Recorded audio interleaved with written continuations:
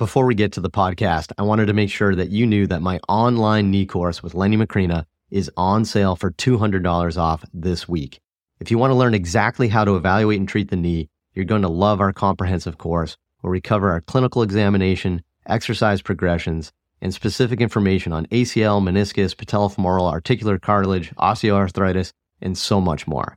Plus, you can earn a ton of CEU credit. The course is on sale this week for $200 off. Head to MikeReinold.com/knee for more information and to sign up today. On this episode of the Ask Mike Reinold Show, we talk about restoring symmetry in an asymmetrical sport. The Ask Mike Reinold Show. Helping people feel better, move better, and perform better.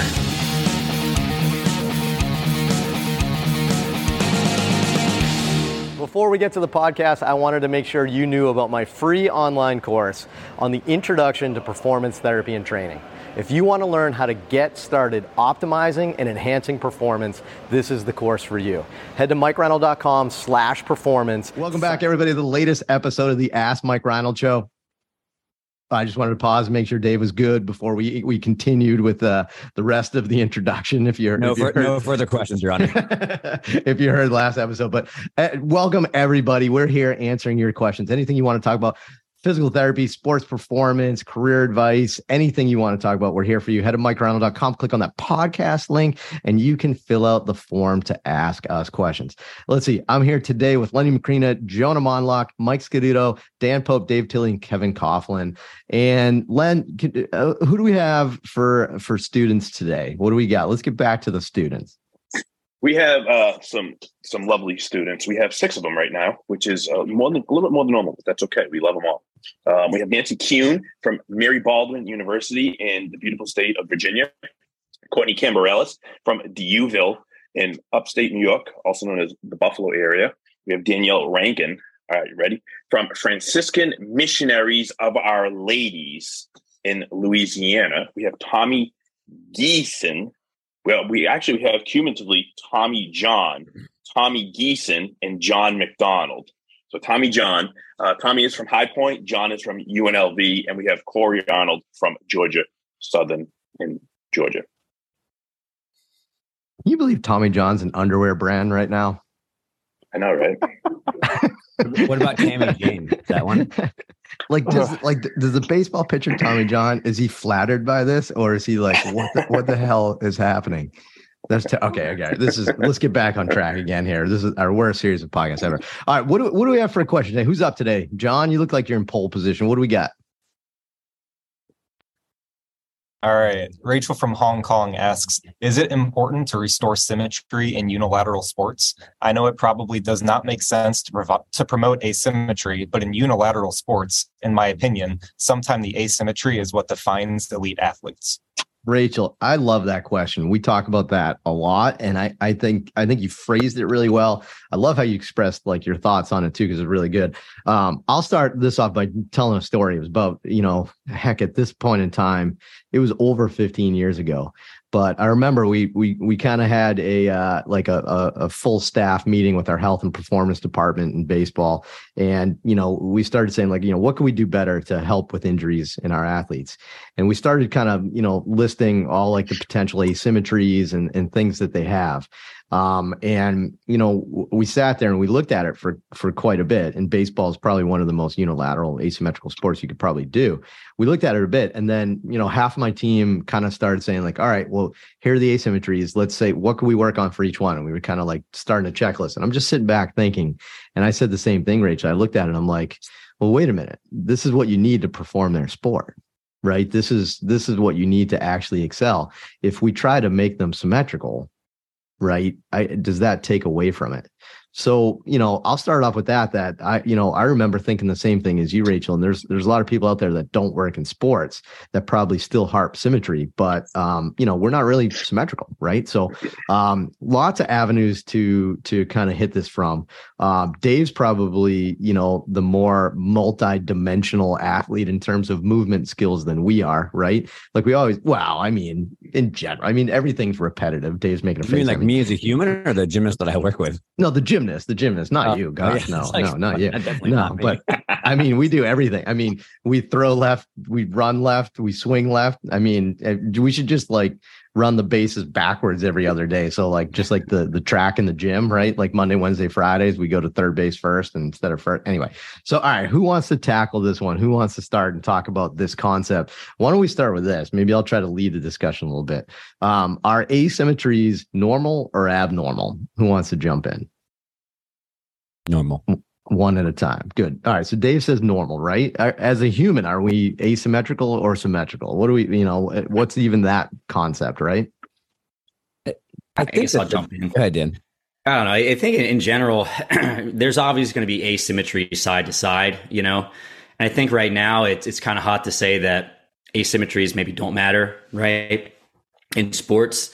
But I think to Mike's point, it's going to depend very highly on your sport, right? I think the sports that I'm involved in, they're very sagittal plane and they're not unilateral, right? You squat with two legs, bench press with two legs, Olympic lifts, you use two legs, two arms at the same time. And being symmetrical is actually pretty important for completing the lifts well, right? So if you're an Olympic weightlifter and you're super stiff on one shoulder or super stiff on one ankle, it's going to screw things up and down the chain, which may have some sort of impact on A, injury, B, performance, right? So, do asymmetries matter in certain sports? Definitely. And then in others, maybe the asymmetry is good, right? So I think a big part is like, what are the demands of the sport, right? What are you trying to get back to? What's limited? Is a specific asymmetry kind of related to their pain problem or performance? And you start from there, Right. I like that. Right. I mean, think of certain ones like, if you're trying to do, an Olympic lift, right? Symmetry would be probably advantageous, right? If you're trying to throw a baseball and you're trying to make both your shoulders symmetrical, one of them is going to probably be in a jam, right? Like that's just not the way it's made, right? So I don't know. What are about some of the other symmetrical sports? So, but how about a symmetrical sport with an asymmetrical body? So Kevin, talk to me about running a little bit here, right? And not to like lead it a little bit here, but like inherently as a human, we're asymmetrical, right? Your heart's on one side, your liver's on one side. Nothing is exactly the same side to side, but you run fairly symmetrically. We're supposed to.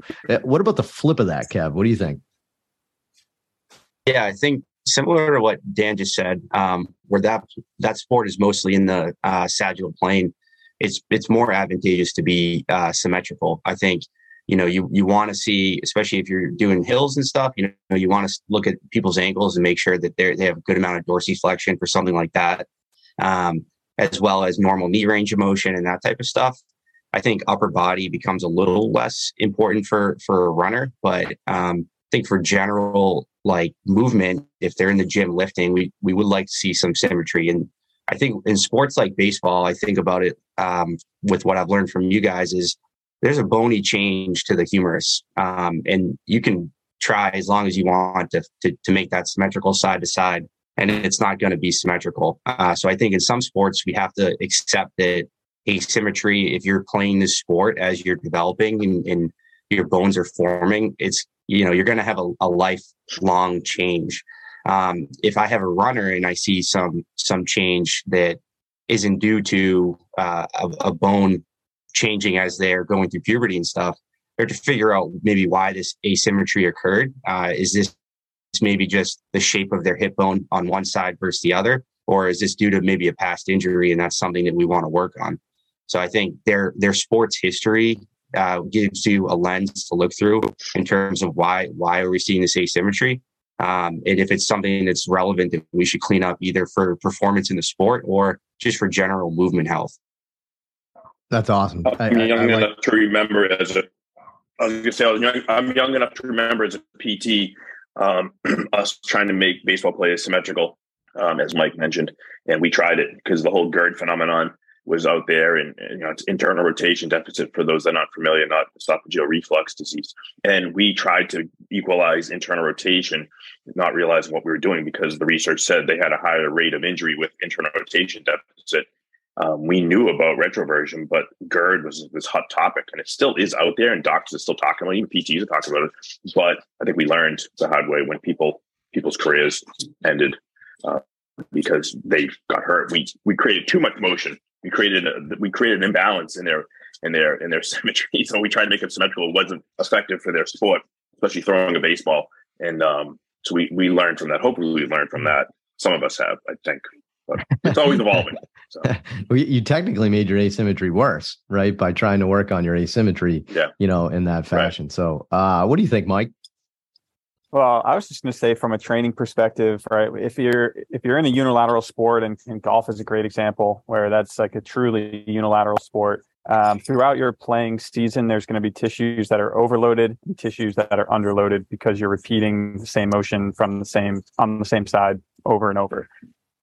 From a training perspective, over the course of a year, you probably want to fluctuate, how you're training. So in the immediate off season, we may go into a period where we're looking for a more symmetrical or more well-rounded kind of training program, where we're trying to offload some of the tissues that have been overloaded over the course of the season, and then train the tissues that have been underloaded or understressed over the course of the season. So I think it does have implications in your training program over the course of a year.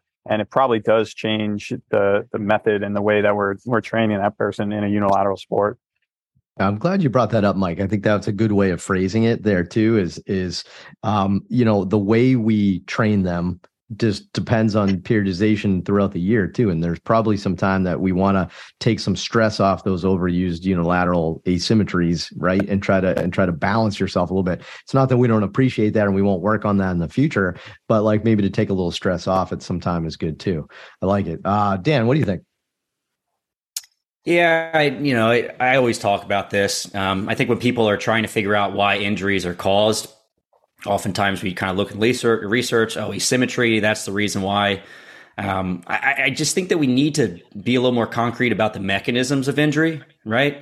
Like even for baseball, like you can make a blanket statement that symmetry is important. Well, it's like, okay, well, you get a lot of hamstring injuries in baseball, right? But you get a lot of like shoulder injuries in baseball and elbow injuries in baseball, right? And I think the way that you probably prevent those shoulder injuries is not as related to symmetry, right? I'm not a baseball expert, but I'm not the guy telling people to throw 100 pitches with their opposite arm to build symmetry and throw like baseball backwards on the throwing side arm. Like, no, that's not how we prevent those.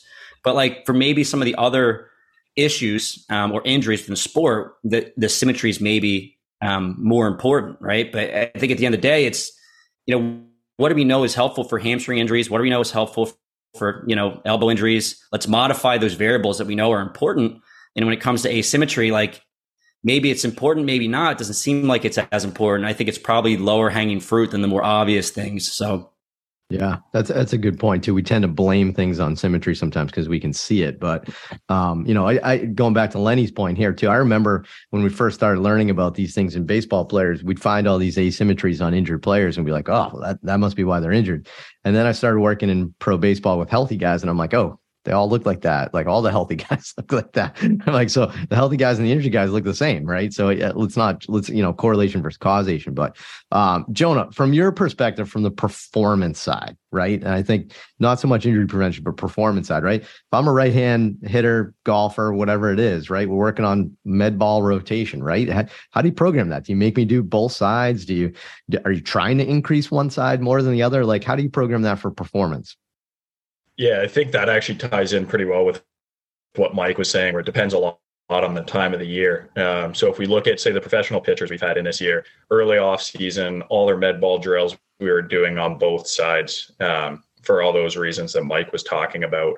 But as we get closer to the year, as the intensity of the drills ramp up, and as we're trying to get more specific to their pitching mechanics on the mound, we start to just mainly focus on their throwing side. So if they're doing like a run and gun med ball throw, they're not going to coordinate that well on their offside. So it's just not worth the time and effort. I think that's a big piece of it, is just asking, whether it's trying to fix an asymmetry for performance, health, whatever it is, how much time and effort is it going to take to really try to equal out these sides? And is doing so going to take away from the other stuff that we want to focus on? That's great. So it's a good point. I think inherently we have a dominant side, right? Like we have a dominant right hand. We have a dominant probably leg, right? Right-legged or left-legged kickers. And our neural wiring, our neural drive is completely different. Stuff that we can't even conceptualize without higher level testing. So to consider somebody truly symmetrical is nearly impossible. Because if I tried to throw something lefty or kick lefty or lunge to once or whatever, it's just not going to feel probably as stable for me, just because of the dominant side and a dominant neuromuscular control. The wiring in my brain is completely different for a dominant side for me. Yeah, it makes sense. So sorry. I was going to say, I feel like that's where it comes down to, at least on the performance side, like, yeah, maybe we want to keep these things in check, but you're probably wasting a lot of time if you're really pushing after just total symmetry with everything. Like, don't get too out of whack. But at the end of the day, you are who you are. If you're not hurt, just keep improving performance. Well, yeah, I was going to say, and what you are saying here is you do need to work on enhancing asymmetrical performance. That's the whole point, right? Like to hit the ball further, you have to have more asymmetrical strength and power in one direction. So, right, that makes sense. So, Rachel, I hope that helps. I think we answered your question. I think we agree with you, but hopefully we added a little bit more color to that, right? Where, how we approach that, because I think we agree with you. I think we see the dilemma, but I do think that there's a way that we can do it, periodized that might be a little bit more effective. So great question. If you have a question like that, head to MikeReinold.com, click on that podcast link, and we will keep answering. Please rate, review, subscribe on Apple, Spotify, wherever you listen to your podcast, and we'll see you on the next episode. Thank you. Thanks so much for listening to the podcast. If you have a question you'd like us to answer, head to MikeReinold.com/podcast and fill out the form to submit your question. If you enjoyed this podcast, please subscribe, rate, and review us on Apple Podcasts, Spotify, or wherever you listen to your podcast. And please share this with your friends to help spread the word. It would really mean so much to us. Please check out all my online courses, articles, newsletter, and more at MikeReinold.com. There's always a ton of great perks for my newsletter subscribers. And be sure to check for my other podcast, the Sports Physical Therapy Podcast, where I go deep into topics and interview leaders within our field. See you on the next episode.